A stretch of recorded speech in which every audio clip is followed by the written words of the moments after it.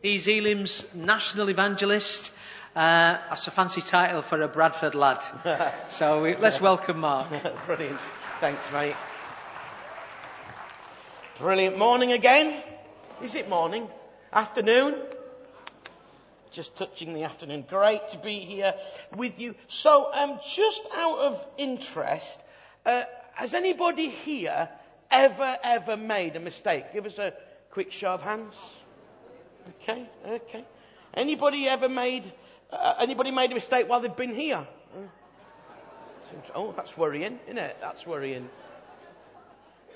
Anybody ever made a mistake which even now you're really hoping somebody doesn't find out about it? I'd love it if we could have just somehow managed to drop the lights and put the spotlight on you just to see the mild panic which ensues. That would have been great. Has anybody ever made a mistake which secretly you really want people to find out about because you're proud of it? Anybody? Well, I've done quite a few of those. Normally they end up in talks, to be honest with you. But I guess if we're really honest, life is kind of all about mistakes, really, isn't it? Don't you think? I mean, not that I'm willing to make you feel depressed or anything, but it's true, isn't it? It's like, I don't know about you, but I've never done this before. Have you? By the way, the answer I'm looking for this question is no, because that would be slightly weird. But I've never done this before. It's a bit of a learning curve, isn't it, breathing? Don't you think? Just kind of trying to navigate your way through this crazy world and somehow make sense of life and the world. And I guess if we're all really honest, we kind of make a lot of mistakes along the way. Some of them we're okay about. They're not massive. They're not significant. But some of them can be massive. In fact, I've met people through my life. I travel around the UK. I've been doing it for many, many years. I do a lot of miles through the year. And so I get to meet lots and lots of people. And I meet some people who made mistakes like years ago and are kind of still living in the regret of making those mistakes. One of the many things I love about God, by the way, he has the knack of changing things around and turning things around so that you don't have to live in the shadow of those mistakes. But mistakes are easily made. I came across this list of, it's not a new list, I'm sure you've seen it before. It's driving insurance claims forms. And it's how people have kind of attempted to explain the mistakes they've made. And, it's one of those things where the words are there, but they're not necessarily in the right order and can maybe just say something different. Like, I had been driving for 40 years when I fell asleep at the wheel. Suppose you would if you've been driving that long, really, wouldn't you? I love this one. I pulled away from the side of the road, looked in my rear view mirror, saw my mother-in-law and drove over the embankment. That's a good one. Like that one. I was on my way to the doctor with rear end trouble. When my universal joint gave way, causing me to have an accident. It's bad news when your universal joint gives way, isn't it? I love this one. I've actually done this, not quite as bad as this, but I have done this. I thought my window was down, but I found it was up when I put my head through it. It's great, isn't it? I love this one. The pedestrian had no idea which way to go, so I ran him over. Love it. The other car collided with mine without giving warning of its intention. And then finally, I consider neither vehicle to blame, but if one was to blame, it was the other one. Isn't it? Like, nobody was at fault here, but just in case, it was definitely the other. Because we're very good at that, aren't we? So the truth is, all the way through life, we're making mistakes. We are surrounded by mistakes. And you know what? Even, the Bible, that's full of mistakes. I don't know if you know that. I mean, there's some massive ones, but there's some small. It's full of mistakes. Now, those of you who are committed Christians are starting to twitch now. They're going, he's saying the Bible's full of mistakes. So, you know, breathe, it's all right. But I've read the Bible, and I mean, it is rammed full of mistakes. So I'm going to tell you about some of them. So one was a guy named Adam. Oh man, he made a massive mistake. Now those again of you who are Christians are going, we see what you're doing now. Now we can breathe. I mean, a massive mistake. This guy called Adam in the Bible, he messed around with something that he shouldn't have messed around with. Ever done that? And by the way, when I read these people in the Bible, I never judge them. Because I do loads of mistakes as well. But he messed around with something that he should never have messed around with. Years ago now, I had a friend of mine called Mick.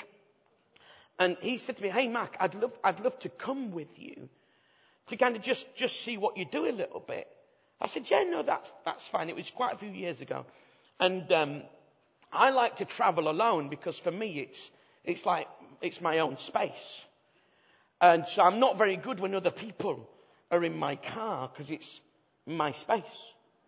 You know what I mean?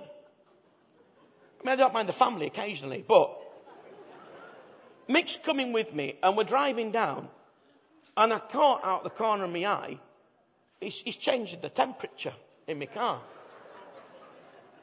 And I said to him, what are you doing? He said, I'm changing the temperature in your car. He said, can you say that sentence again? Because there's a clue. He said, what do you mean? Just say it again. Let's break it down word by word. I'm changing the temperature in your, stop there. My car. See, ladies and gentlemen, I'm just putting it out there. There's an etiquette to being in somebody else's car. And the etiquette is this. You don't change the seat without asking. And you don't change the temperature. Even if it is dual climate control, alright? Because it might be dual climate control, but if you've got it at 19 and I've got it at 20, I'm twitching. Do you know what I mean? It's kicking in, my condition's kicking in. So he's in the car and we did the journey and then we get to this place. Now, the place where we were staying was a very nice property. It was owned by two people that were very wealthy. And we didn't just have our own room, we had our own floor. I kid you not. And on our floor, we had our own room with our ensuite. Our own ensuite. Well, that's normally what ensuites are, isn't it? Your own. And so we arrived on, can't remember, let's say it was the Monday. We travelled down that night because the programme was starting on the Tuesday. And we were doing loads of stuff, finishing with a big meeting in the evening in a place called the Plymouth Pavilions. And I was speaking at that meeting in the evening, so Mick was coming round me. We were doing loads of stuff through the week. So we arrived down and I saw him at breakfast. The family, the couple who'd owned the house, they'd gone off to work and we were just having breakfast. I said, standard conversation, how did you sleep? You sleep all right? He went, mate, I had an amazing sleep. He said, how nice are these houses? I said, I know.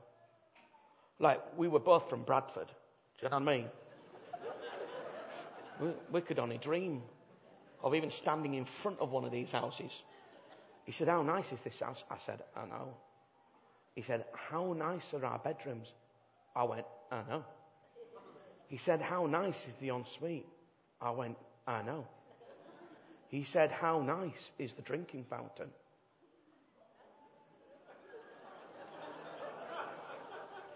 I said, the what, mate? He said, the drinking fountain. I've never had a bedroom with a drinking fountain. I said, you've got a drinking fountain in your bedroom? I said, I'm not being funny, but I'm got a drinking fountain in my bedroom. I said, mate, I'm like the headline speaker, do you know what I mean? I'm the big name this week, do you know what I mean? So I'm going to be speaking in 1,500 people are going to be listening to me. I think if anybody deserves a drinking fountain, it's me. Do you know what I mean? It's not unfair, is it, that? I mean, my throat's going to get a serious hammering. I want a drinking fountain. I was ready to kick off. I said, I don't believe you for 1 minute that you've got a drinking fountain. He said, well, come and check it. I said, I'm going to come and check it. So I walked up to his floor. I walked into his room. I walked into his bathroom and saw his drinking fountain.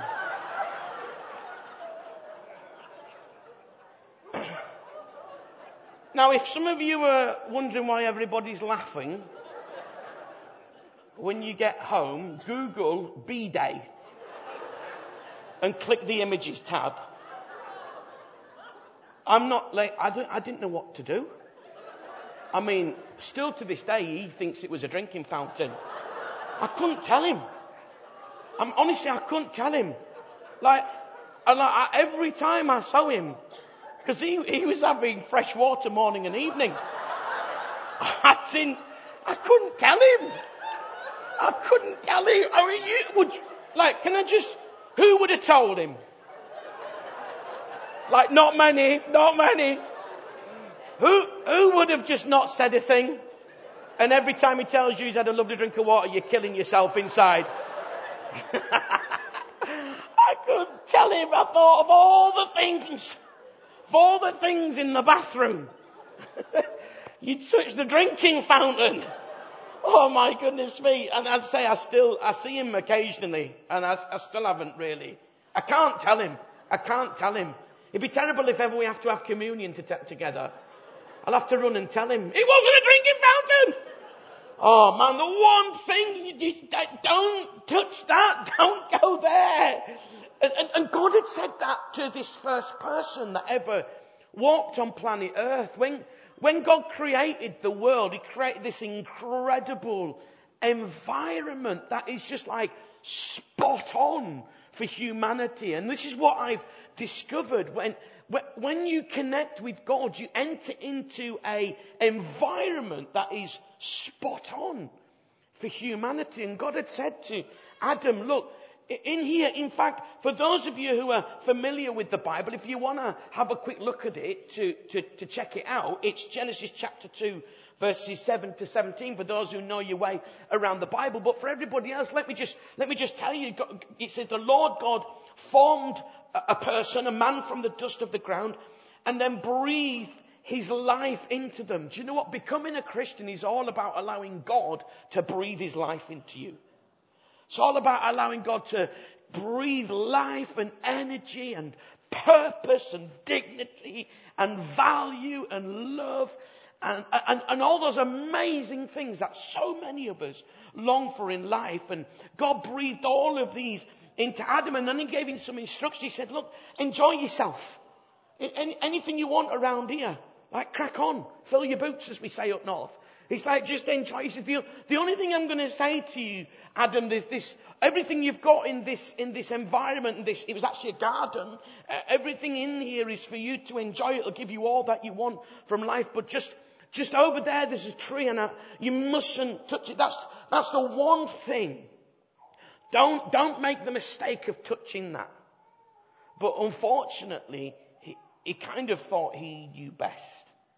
And unfortunately, instead of kind of doing what God said, Adam started to do what he felt was best. And he was led astray a little bit and a bit tempted.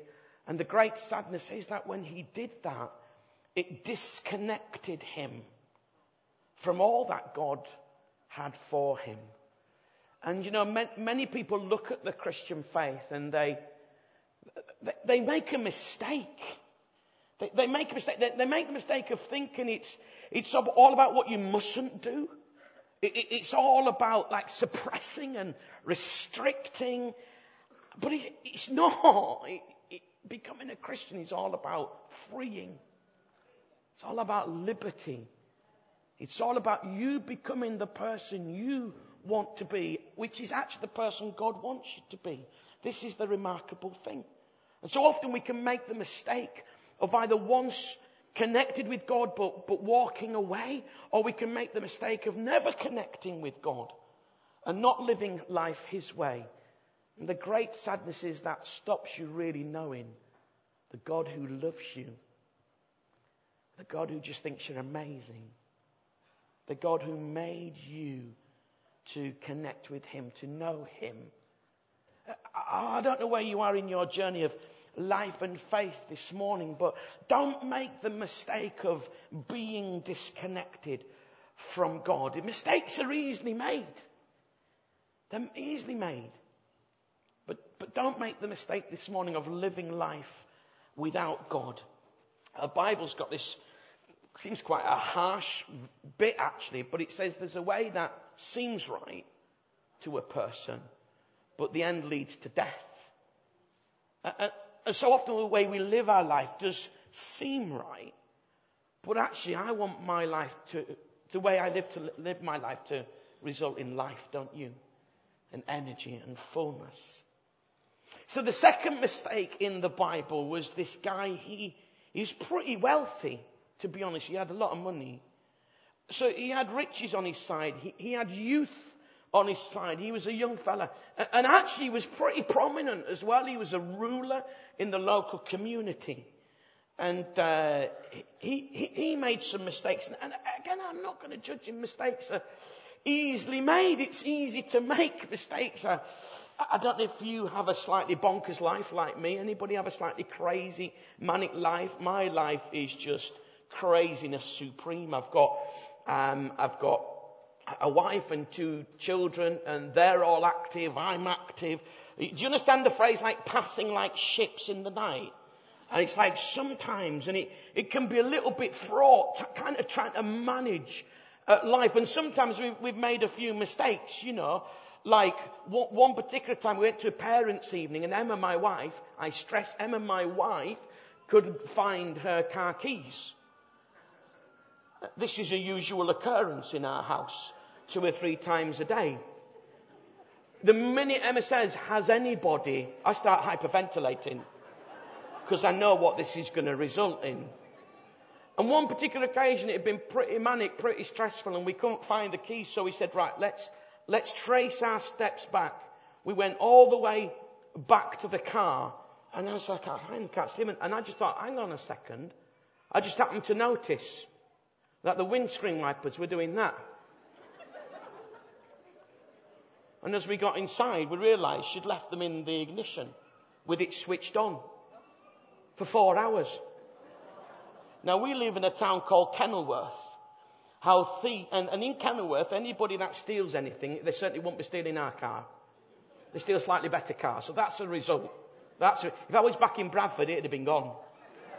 Honestly, it'd have been gone. Everything would have been gone.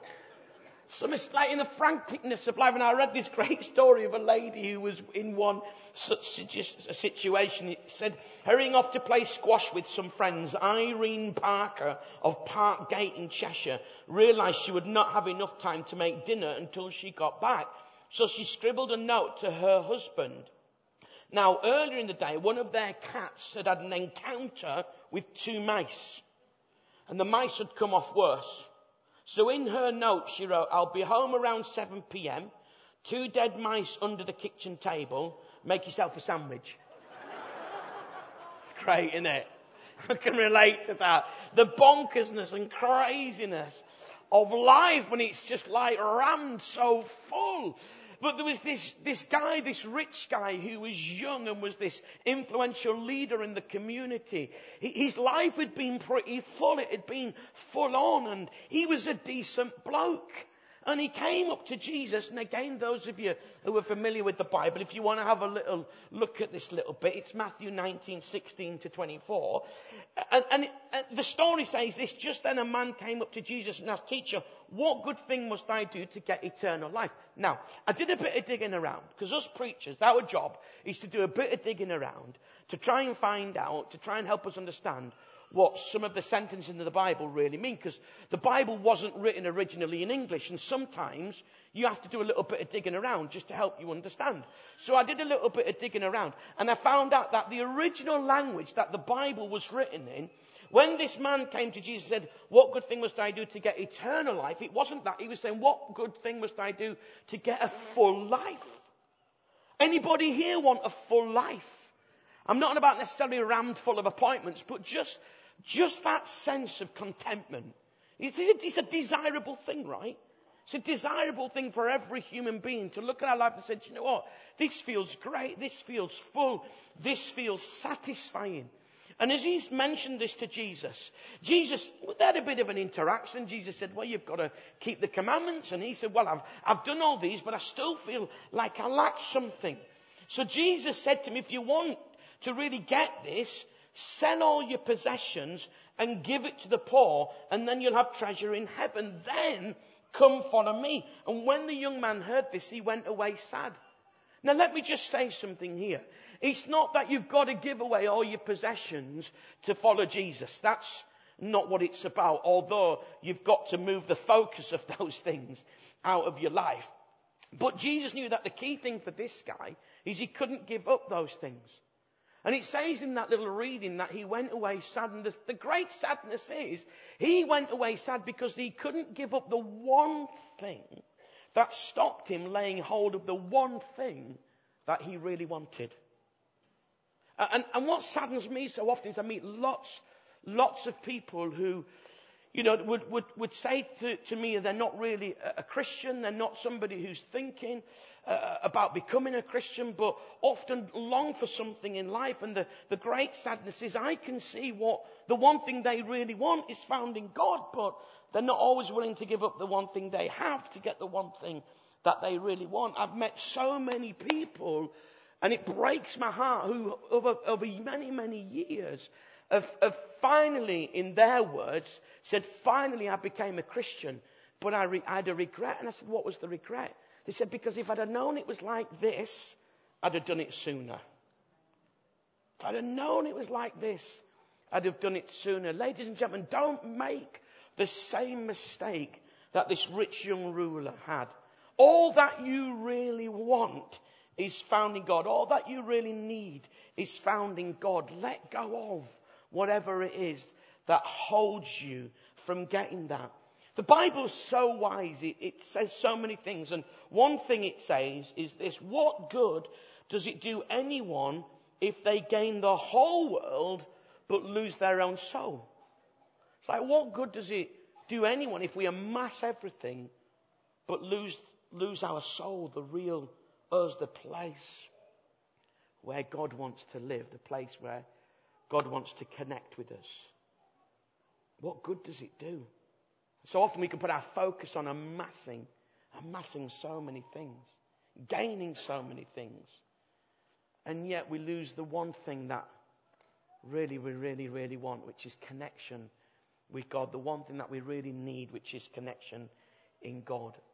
The great news is, however, there is a way to connect with God. And at the end of my talk this morning, or this afternoon rather, I'm going to give you an opportunity to do that.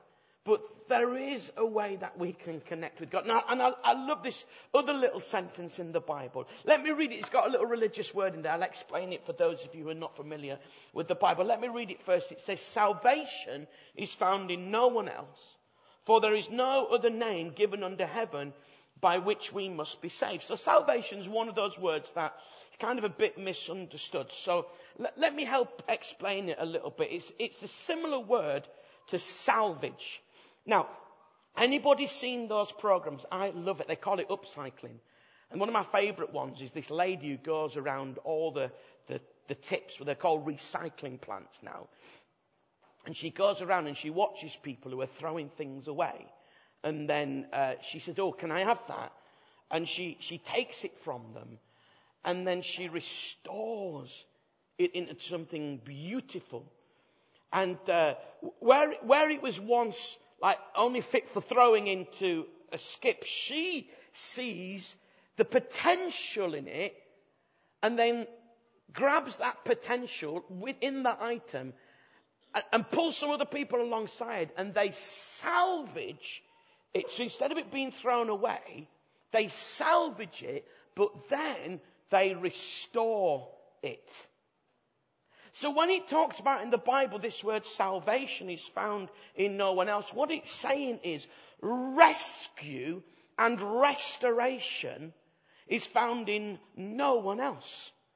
Because there's no other name given under heaven by which we can be rescued and restored. Jesus is amazing, right? So you've heard this morning two people who've taken some steps to go on a bit of a journey because they felt God nudging them. Two people who've met Jesus. and he's transformed their lives. There would be many, many people in this place who could tell you about how Jesus has rescued them and restored them. He's taken them from something and made them into someone. Taken them and made them into something beautiful, something satisfying, something that's restored. The truth is, when we do things our own way and leave God out, we do make a mess of our lives. And that needs rescuing and restoring. And when Jesus walked around on planet Earth, that's what he was doing. He was rescuing and restoring. Why did Jesus leave heaven and come down to earth? Because he wants to rescue and restore. And one of the beautiful things that takes place when you connect with God, you begin to see how he just restores your life. I want to make a bold claim, but I make it because I know it's true. There is nothing that you have done in your life that God cannot cope with. There's nothing that you've done in your life that God can't rescue you from and restore it. There's no mistake that you have made that God can't turn around. Okay, so you can't eradicate the mistake, but God has this wonderful way of being able to transform situations. I was talking to a friend of mine the other day. You would never guess what his life was like because Jesus has restored him. You might be here saying this morning, well, that's okay, Mark, because some people really, really need that. I've met lots of people who've not really needed it in their language. And what they've told me is that they were doing all right in life, actually. But when they connected with God, they found out that however well they'd done, however much they'd accomplished in life, when they connected with God, it opened them up to a whole new vista, a whole new life, a whole new liberty, and a whole new freedom. Don't make the mistake that the rich young ruler did of thinking he'd got everything that he needed, but he wasn't willing to give those up to get the one thing that he really, really wanted. Allow God to rescue you, to restore you, to make you new. Make you new. The third mistake is a guy named Festus. Although this is interesting. So there's a guy called Paul in the Bible, right? And he used to be called Saul, by the way. And Paul's had a bit of a transformation. I mean, a major transformation. He's gone from killing Christians to loving them. All right, and just he's written the vast majority of what we call the New Testament part of the Bible, which is the newest bit, creatively called. And Saul's kind of telling his story in front of a king. And he's explaining what's happened. And there's a guy called Festus. And he is not happy. He is kicking off. And he shouts out, "You're out of your mind." Often people might look at Christians and think they're out of their mind. But Saul, Paul as he's now called, turns around and he says, "I'm not out of my mind." And he says this, "I'm not out of my mind. I'm not insane, most excellent Festus. What I am saying is true and reasonable." What I am saying is true and reasonable. Mistakes are easily made. I read this great notice on the church years and years and years ago. It said, Bertha Belch, a missionary from Africa, will be speaking tonight at Calvary Memorial Church. Come tonight and hear Bertha Belch all the way from Africa. What a mistake that is. So often we can misunderstand what's being articulated and communicated, and it can seem sometimes that Christianity isn't reasonable and that it's not true. But here's this guy saying, I'm telling you, it is reasonable and it is true. And I want to suggest to you today, if you're here this afternoon and you've not yet said yes to God, I want to say to you, it's true. It's real. It transforms lives. It makes a difference. It's not some highfalutin, incomprehensible, unattainable code. It's real. It's true. It works out in life. It transforms. It changes. It's true. And it's reasonable. Don't make the mistake this afternoon of thinking that it's not real and thinking that it's not true. In a few seconds' time, I'm going to give an opportunity. If you're here today and you've never said yes to God, I want you to know that right now God is calling you to put your life into his hands. He's inviting you. He's saying, come on, come on. And don't make the mistake of not giving it a try. Don't make the mistake of not investigating. Don't make the mistake of ruling it out as unreasonable and untrue. But this afternoon, right where you are, why don't you join with millions and millions of people across the ages, across the world, who've connected with God and found out that living life God's way is the best way and the right way. That find out whatever they've given up, it's nowhere near compares to what they've received. And in doing so, they've discovered it's reasonable and true. I wonder if we might just pause for a few moments and pray. Let's just do that.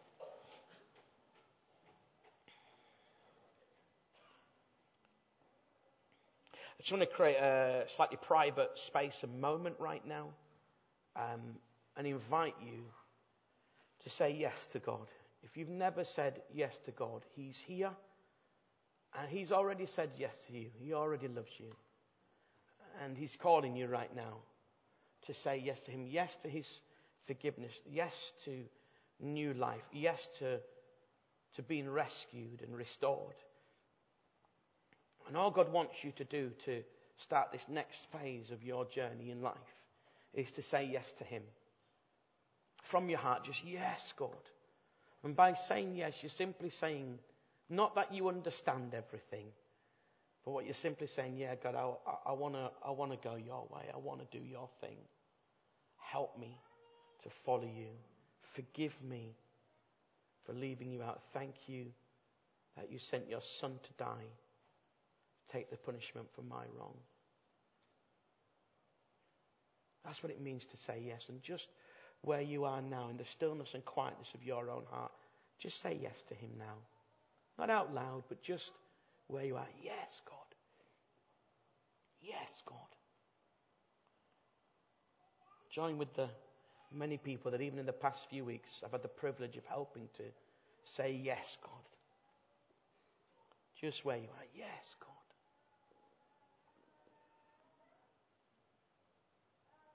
Just while every eye's closed, I've written a little booklet for people that have said yes to God, and we'd love to get one of those to you. So some people from the church here have got a few of these booklets in their hand. They're just scattered around the room, and we'd love to get one of those to you. It'll just help you in the next few days, the next few steps to process and to move on within the context of saying yes to God.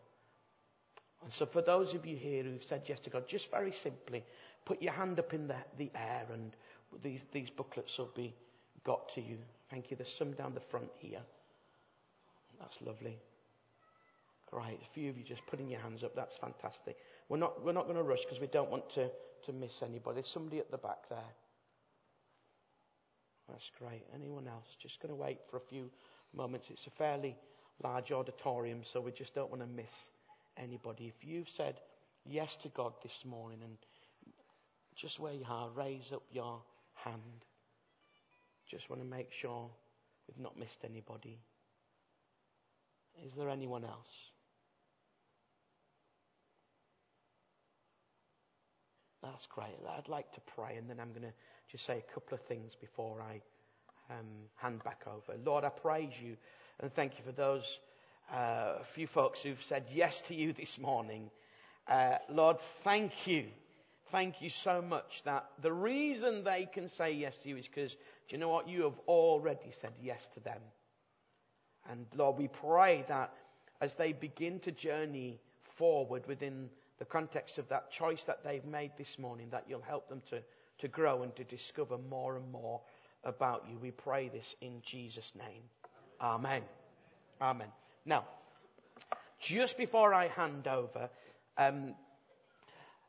You remember at the earlier part of the service that we invited you to listen to a few people that say how Alpha's been really helpful. And Alpha's a fantastic course. There are so many people globally from all nationalities who've been really helped in their journey of faith. And many, many people in this church have been helped as they've kind of journeyed. Because we know that becoming a Christian, it is a journey, it is a process. And for those of you who've said yes to God this morning, I would want to encourage you to sign up to Alpha so that it will help you process in that journey. So at the end of the meeting, there'll be some people with those T-shirts on with the red question mark, and they've got a sheet of paper, and they'd love you just to come and say, hey, look, I'd love to come on Alpha. And that would help you. But Alpha's also helpful in other ways. So I have two groups of people that I always just talk to at the end of one of my talks. You see, I've experienced over the 31 years of doing talks for people that are thinking about faith, that some people just need to look into it a little bit more before they decide. It's what I've begun to call the little yes. So somebody becoming a Christian is like saying a big yes to God. Yeah, God, I want to follow you. I want to go your way. I want to do your thing. But a little yes is somebody who says, actually, I'm not really ready to do that big yes thing yet. But I do want to make an intentional decision to find out more, to investigate, to ask my questions, to those things that I struggle with. I want to ask those questions. And that's a great opportunity for those people, those little yes people, to investigate. So let me encourage you to go and sign up on Alpha too. I've met many, many people who've found that has helped them to really investigate the Christian faith. But there's another group I mentioned, there were two. It's what I call the healthy maybes. You see, I think lots of people are open-minded about lots of things. But often we don't extend that to being open-minded about the Christian faith. And as I often say, if there's any ounce of possibility that what we've talked about this morning is true, then you owe it to yourself as a human being to just investigate. But you might not feel you can throw everything in. But I wonder whether you might be willing to become open-minded about the Christian faith. And if you're not open, if you are already, open-minded about the Christian faith, to make a decision even this morning, say, do you know what? I'm going to stay open-minded about it. Take your maybe and make it healthy. And it might be even for the likes of you. You say, I might give Alpha a whirl, actually. You don't have to go to every single session.